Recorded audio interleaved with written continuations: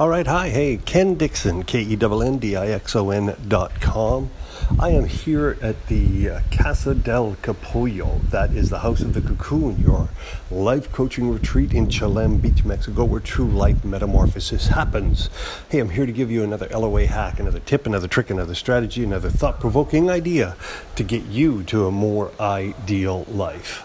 Here it goes. Look, if whatever it is that you want to acquire in your life, the easiest, quickest, and best way to do it is just to produce it yourself. And that goes for love, joy, and happiness. It doesn't matter what it is that you want to acquire in your life. The easiest, quickest, and best way to get there, to acquire it, to manifest the things that you want in your life is to simply produce them yourself. I'm going to share with you why, too, because if you don't produce your own happiness, if you don't produce your own joy, if you don't produce your own loves, then you're probably going to be living somebody else's happiness, joy, love, or whatever it is in your life that you want to acquire.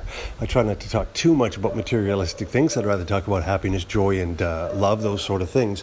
But hey, that's a truth for you, right? If you're not creating it yourself, if you're not producing it yourself, then you're probably just living somebody else's happiness.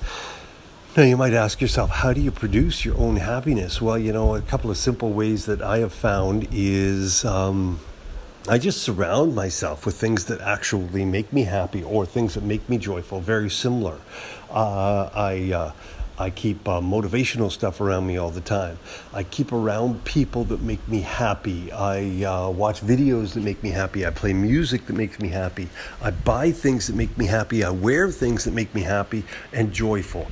That's a key, is keeping yourself surrounded in a positive, happy environment. When you do that, when you're in a positive environment, you can really only feel positive. And the truth behind that comes from the law of attraction, in that you can only send out one vibe at a time. You can only send out one feeling at a time. You're either feeling good or you're feeling bad. Indifference is not necessarily a positive thing. It's actually a negative thing.